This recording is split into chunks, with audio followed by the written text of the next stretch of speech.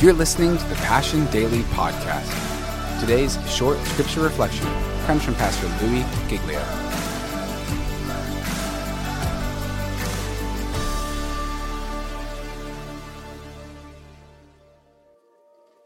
This is the power and the beauty of what God is doing. The second thing we see in this moment, this Antioch moment, we see a spirit touch and we see people set in motion.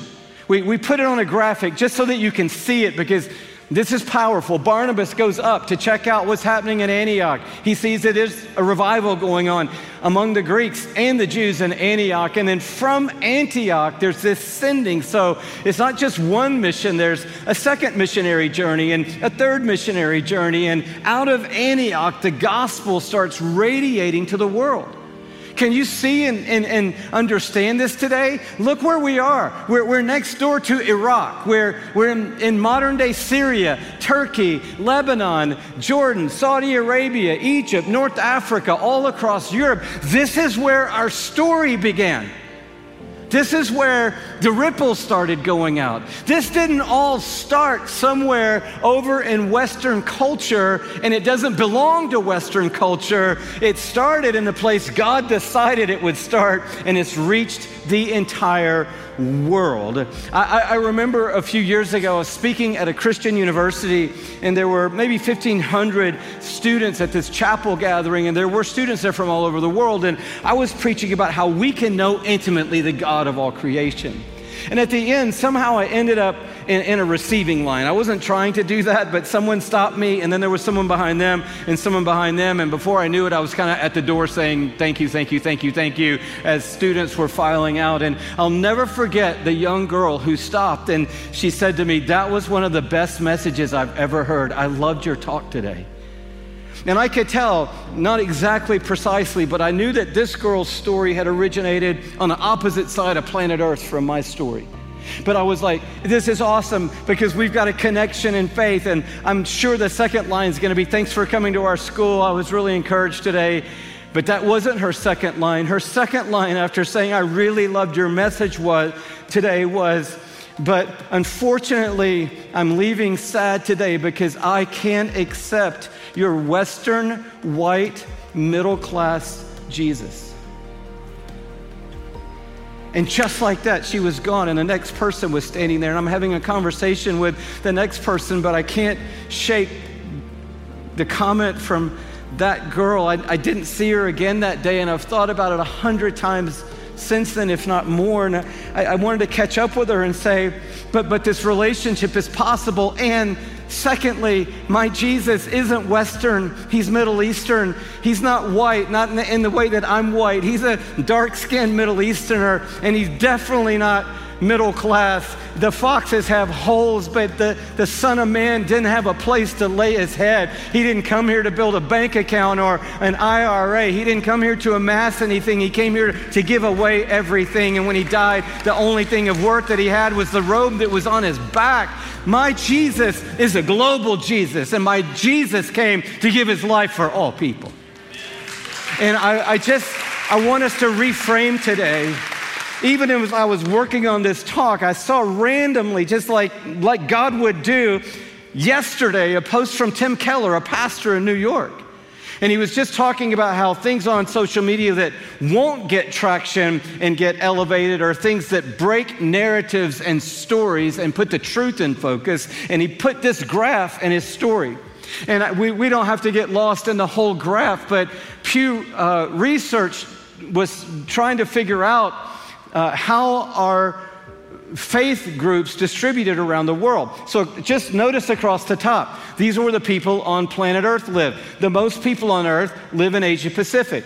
The second most people on Earth live in sub-Saharan Africa. The third most in Europe, percentage-wise, Latin America, North America, and Middle East and North Africa. So that's where people live. But then he says, here's the major religions of the world and where you'll find them. So most of the Hindus in the world are in Asia Pacific, and same with Buddhists, and same with folk religions and other religions and unaffiliated and Muslims. So there's a lot of non-Jesus following people in Asia Pacific. But I want you to notice the line by Christians. there's an equal amount of them percentage-wise everywhere in the world.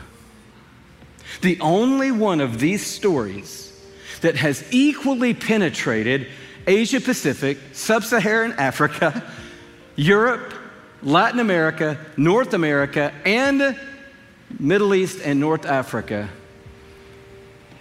is the story of resurrection. Do you know why?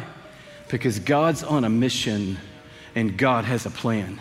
And God's mission and God's plan is to take this story of resurrection power to every single person on the planet. And it doesn't belong to the Asia Pacific people. It doesn't belong to the Sub-Saharan Africa people. It belongs to everybody because it belongs to God, and God is for all people. So we see now that the epicenter of our faith is moving out from Antioch to the world.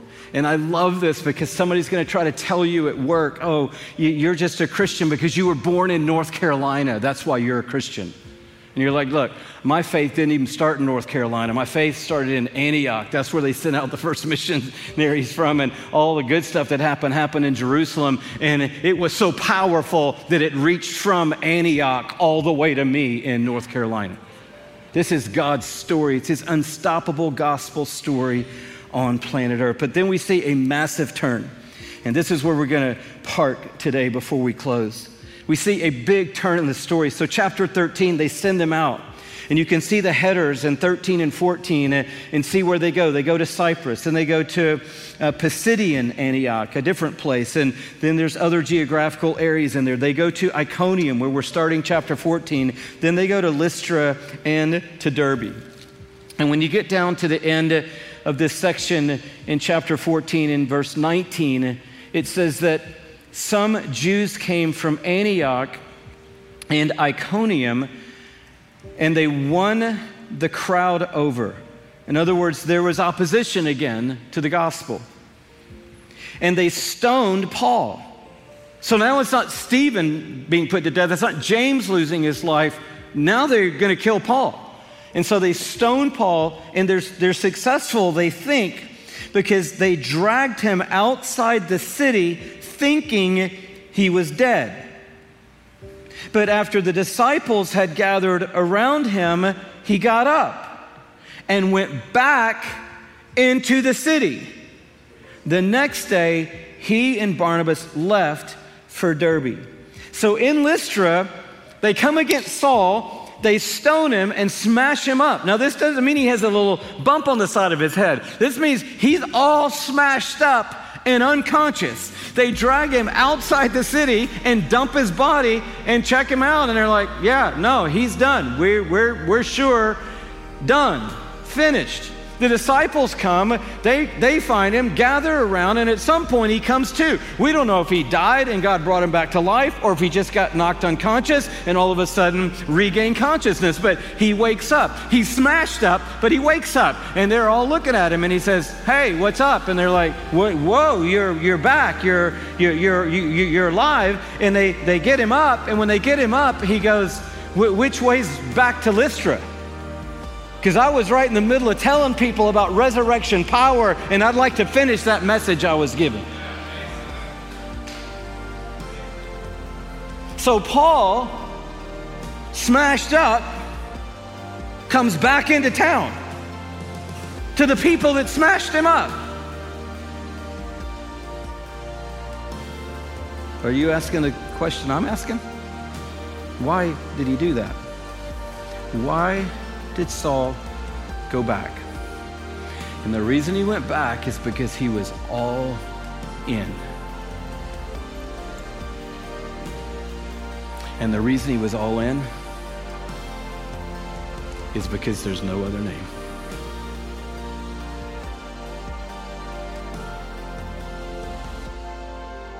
Thanks again for listening to the Passion Daily Podcast. And don't forget to go and subscribe to the Passion City Church and Passion City Church DC podcasts for our full messages every week.